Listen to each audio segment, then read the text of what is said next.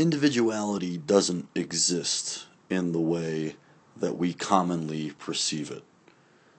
Really, what there is just a confluence of influences. And these influences come together to comprise an individual and make that individual what he or she is. And what that individual is, or how that individual will react, is very easily seen, it's very easily predicted if we know the influences, if we know those things which impress upon that individual.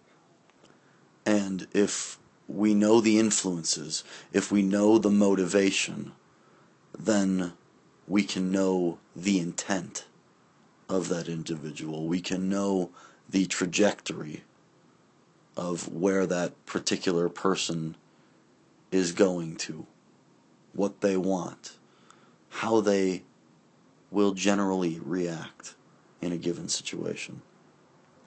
Because motive lies behind every action. And this is true not only of human being, but of all different manifestations of being. Everything has this trajectory, everything has this intention, this path, and that path leads to a particular end, in which that particular being is striving toward. But so far as human being is concerned, what is unique about us and special, more so than any other type of being, is that we are, again, this confluence of different influences. We are this multitude of different impressions, this amalgamation of happening that all comes together within this one particular being. And our experiences, the things that we have learned, the ways in which we've learned them, the ways in which we've learned to see, those things make us who we are. And that might sound extremely obvious, but it's so obvious that we often miss it. If we, at an early age, only learn about love, we come from a loving home with loving parents who guide us with love and nurture us with love, we, unless there is some other experience, unless there's some other influence that comes in and infiltrates that, then that individual who was immersed in this love knows only how to pass that on in the way that they were taught. Now again, as that individual grows older, they might have different experiences which make them a little less innocent about the world. They learn something outside of that original structure that they were brought up within. But until that happens, that individual doesn't have a choice to act in any way, shape, or form outside of that initial upbringing, because that's all that they know. So until an outside infiltrating experience penetrates a single person, that original structure remains. And oftentimes that original structure remains throughout our lives. And that's why it's so important to have that good foundation. Because even when we are faced with a choice to act with love or without love, oftentimes we choose to act with it. Because our original nature, our original structure, provided so much of it for us. But all of that is merely an example to my point. which is that we are not quite as free as we imagine ourselves to be. As conscious beings, our actions are determined by what we are conscious of. And I'm not interested in a psychologist coming up and talking about the subconscious or the id or the superego. Conceptions. Those are all conceptions. I'm talking about what is. And to subdivide consciousness may have a service or a place in some sort of formal study or a classroom, but it has no place in what is. Division has no place in what is, ever. And when you begin to divide and subdivide and categorize, you become further and further removed from what is. So again, our actions are determined by what we are conscious of. Even if, as a Freudian student may say, our subconscious often determines our actions. Well, whatever type of consciousness it is, it still is there within the grand scope of our own consciousness, no matter how we label it. And we as human beings are only able to maneuver from the vantage points of our experiences and from the vantage points of how we are conscious of those experiences. And when you put those two things together, you can then see the trajectory. You can then see where you're going. And you will see that you don't necessarily have as much of a choice as you'd like to think you do, probably. Because our experiences are our only influences. And based on those experiences and how they affected us, we act. We act out of our experiences. We act out of our consciousness of those experiences. And we don't have that much of a choice as to how we act. What we do have a choice in is how we are conscious of those experiences.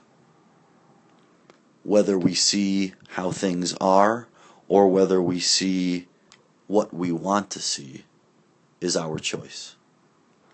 So we are individuals who are constructed. We are individuals that are slaves. But we are slaves to our own constructions.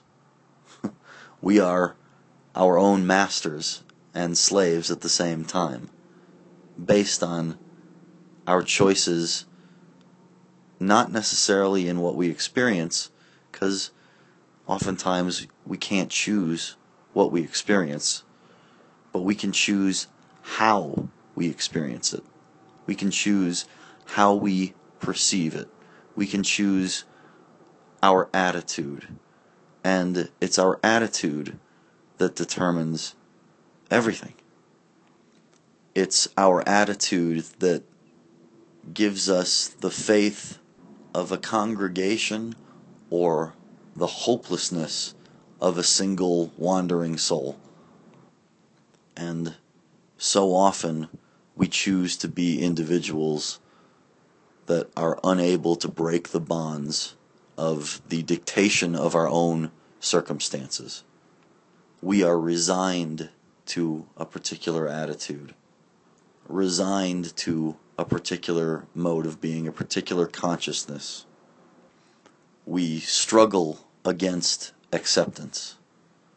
We swim out against the current constantly. And this inevitably leaves us quite wearisome. So again, we are individuals shaped by the confluence of past influences. And of course we are all unique, because even though we may share similar experiences, those experiences happen to we as individuals in very certain and particular ways. And because they happen to us in certain and particular ways, they're going to influence us in certain and particular ways, because we are certain and particular individuals with certain and particular pasts. And this is why two people can experience the exact same thing and take away two totally different reactions, two totally different experiences, two totally different conscious perceptions. And oftentimes, based on our past experiences, we don't have a choice as to how we react to a particular happening. We've only learned things a certain way, and we rest on the learning. We don't react purely. We don't react based off of what is. We react selfishly. We react in a way that only we know how to, because that is who we are, and we let our past, we let our experiences influence us and dictate us as human beings. Ask yourself, how would you react to things? How would you perceive things if you could forget about yourself and be pure action itself? How would you react? How would you perceive things if you could get outside of yourself, if you could let go of yourself and those influences that comprise you? This is an extremely difficult thing to do. And I'm not saying it's always necessary to do that. Individuality is what makes we as human beings wonderful and unique, and it is, again, a way for consciousness itself to look at itself in different ways. But how would your experience change if you could get rid of yourself? How would it change if you could be the action itself and not the person administering the act? Because again, as individuals with distinct and separate identities and ideas of self, we have taught ourselves a particular mode of being, and in turn we eject that teaching and we project it on objectivity, on our outside experience, and that projection reflects itself in a double movement, and it comes back to us, and we see the world in not necessarily the way that it is, but the way we've projected ourselves onto it. We reflect ourselves, our own ego, into the otherness beyond us. So oftentimes, instead of seeing what is, we see what we have chosen to see. Because again, in our actions, we are bound to our past experiences. And if we don't let go of those experiences, we will forever continue to relearn the same lessons over and over and over again. Unless we can rid ourselves of our own personal identities and be pure action, be pure movement, then we will forever be tied up in our own personal restraints. And those restraints are, of course, limiting. However, if we can move outside of ourselves, we will find that we are greatly tapped in to something that is both beyond, but at the same time very much a part of ourselves.